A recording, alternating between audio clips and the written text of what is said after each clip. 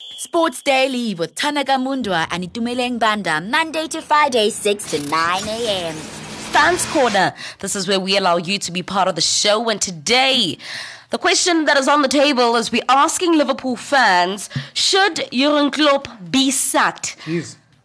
Should he be sacked? Jeez. Everyone's favorite uncle. Jeez. Everyone's favorite dad.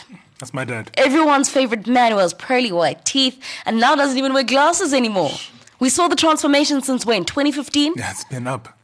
It's been up. Yeah. Joining us on the line, roping them into the conversation, we're going to be talking to Pabalelo as well as Nthato, who are both Liverpool fans. And then we also have Tanaka Mundwa, who is a Liverpool fan himself. And I get to be Madam Chair, ask all the questions, and I want to know what they really think. Good morning. Good morning, gentlemen. Welcome to Sports Daily. Good morning. How are you? Absolutely fantastic. That's the voice of who? Pabalelo or Nthato? Pabalelo. Pabalelo. Nthato Dumela. Good morning. How are you? Fine, thanks, and how are you? Absolutely fantastic. First of all, you guys sound a bit better following yesterday's victory, so congratulations on that. But first things first, Liverpool this season, we can't deny they've not been in fine form, sitting in 9th position on the log, but it looks like where they have a better story to tell is in the Champions League. Is this the season where we let go of the league in its entirety and just focus on Champions League? Or is there still hope in the Champions League? We'll start with Nthato.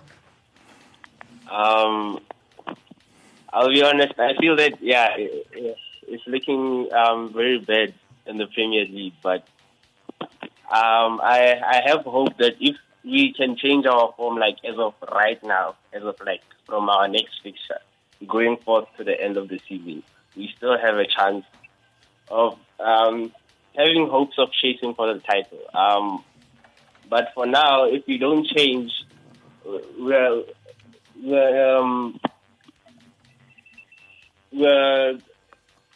gonna be in a position that is not even gonna allow us to play in the Champions League.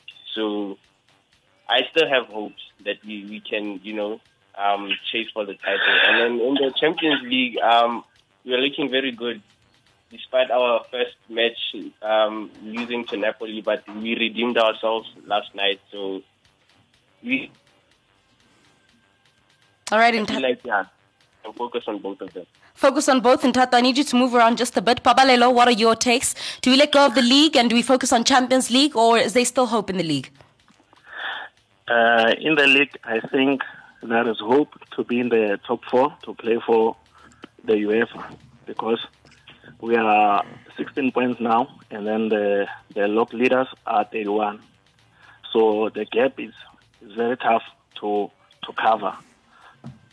So I think we rather fight for the top 4 in order to play for the Champions League. But in the Champions League, we come in very well, given that we only lost 1 game. Alrighty. In the group stage. Yes. Alrighty, you say there's still hope, but you have to get that top 4 finish so that you remain in Champions League for next season.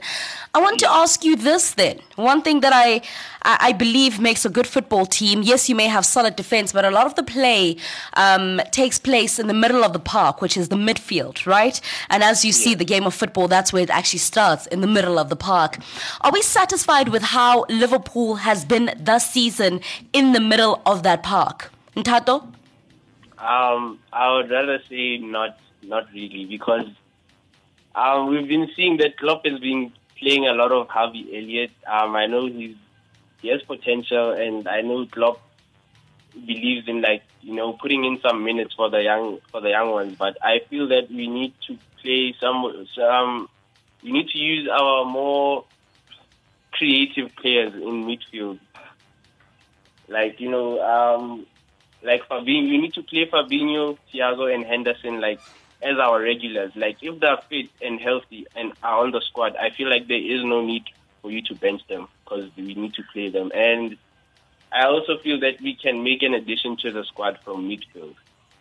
So yeah, it'll help us. It'll help us a lot, because now Salah is now having the one to carry all the weight up front. Now with Mane leaving, and so yeah, we can. I feel that we need to make an addition to midfield in our squad. Yeah, and we felt that way for quite a while. That's not a new feeling that you have. I mean, Liverpool's way in the past has been legs, right? Not arms, in terms of the fact that they could outrun most teams. And at the early parts of the season, it didn't seem like the work rate was entirely there from Liverpool. And that's what was concerning the most for me as a fan who's loved what Jurgen Klopp has built over the past couple of seasons. It's that in the absence of the running stats, then you're looking at a midfield that has zero outputs in terms of goals or assists in Jordan Henderson, Harvey Elliott, James Milner, even where Thiago is, because he's not really an assister, right? He's that pass before the assist potentially. So that's what's concerning. But I'm curious, gentlemen, and maybe we'll start with UP. In terms of blame, who are you blaming for Liverpool's form at the moment, if anybody at all? I know there's two factions of the camp, some of which are looking squarely at Jurgen Klopp, others are looking at the ownership and saying not enough investment over the past couple of seasons, because the holes have been there for quite some time, and kudos to Klopp and the team. They've managed to negate those holes for as long as they have, but now it seems glaringly obvious. So who do you think the buck stops at? Okay. I feel that Klopp has worked miracles over the last 5 years to have us like punching up above our own weight, like winning everything there is with minimum transfer budget, like compared to other teams that we compete with. So I feel that it's not fair or realistic to expect him to keep that up when he always has to generate funds by selling his own players. For example, we did buy Darwin Núñez for 85 million, but we sold Mane, we sold Nico Williams, we sold Minamino, and whatever transfer budget we have, the platform was given from the sales of those players. So I think FSG needs to take the blame on this one, because it's very hard. We cannot be competing with teams like City, Man U, and all of those that are in the top four with like a minimum budget. So it's not fair on Klopp. I do not blame Klopp at all. Yeah, and I mean, look, there's a net spend conversation to be had there. We've been net spend champions for the past 6 or 7 seasons now. Yeah, but that's not what wins you leagues. Yeah. That's ultimately not what wins you leagues. I was reading a bit of Pep Linders' book, and he spoke about the fact that at Liverpool, it's plan A or bust, right? So if they don't get the first player on that list, more often than not, they're not reverting to the second, third, or fourth player, right? And I think that's also been a catalyst for where we find ourselves today, is that the recruitment hasn't, we've signed Thiago. That's the only senior midfielder we've signed since signing Naby Keita in 2019, 18? Crazy. 2018, yeah. It's insane. It's an insane stat if you think about it. But then you look at the youngsters that you guys brought in. I mean, you brought in Darwin Núñez, who I want to know from you, gentlemen, as to what really gets him to play at his best? Because you have games where he really does show up, and other games where you don't even know if he's part of the squad or not. It's insane. Someone said he's the best worst player they've ever seen, and I agree with that assessment. He was on the score sheet yesterday. Like, he's good in part, but also terrible in others. What system works for him, and what has to happen with him in order for him to perform, for you to be satisfied with the 85 million that was spent on him? He just needs to... Oh, okay, Nana, you can go. Okay. On that one, thing is, he recently came, and if you watch now, he's not as his peak like in Benfica. So he's trying to adapt to the style of play of Jurgen Klopp so far, but will come to the party. Okay, Babalelo? Yes. I mean, Tato, sorry.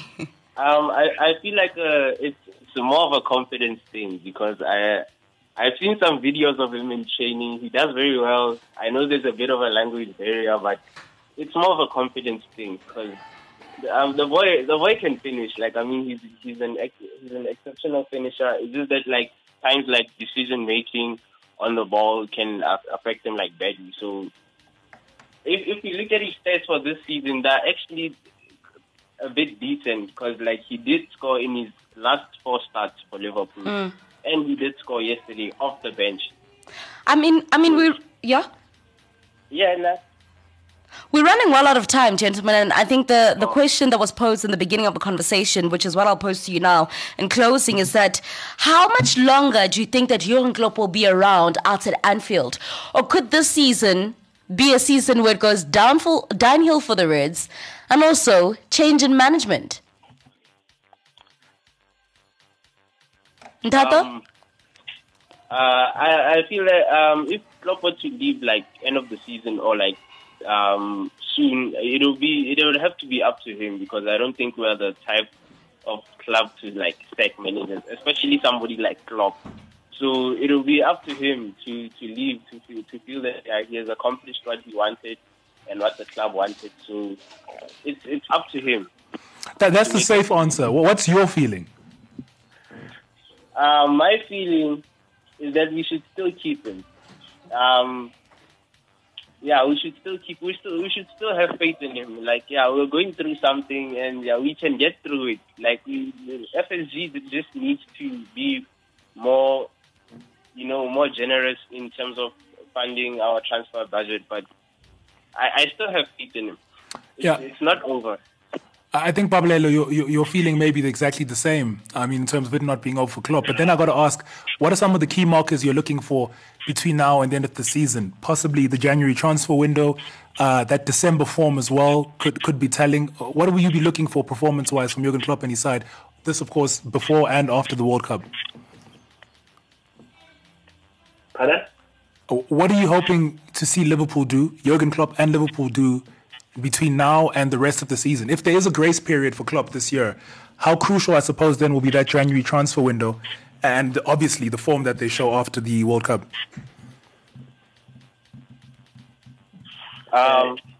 Okay. I feel that if by Jan we make it to the top 4, and then hopefully we can like make a midfield signing like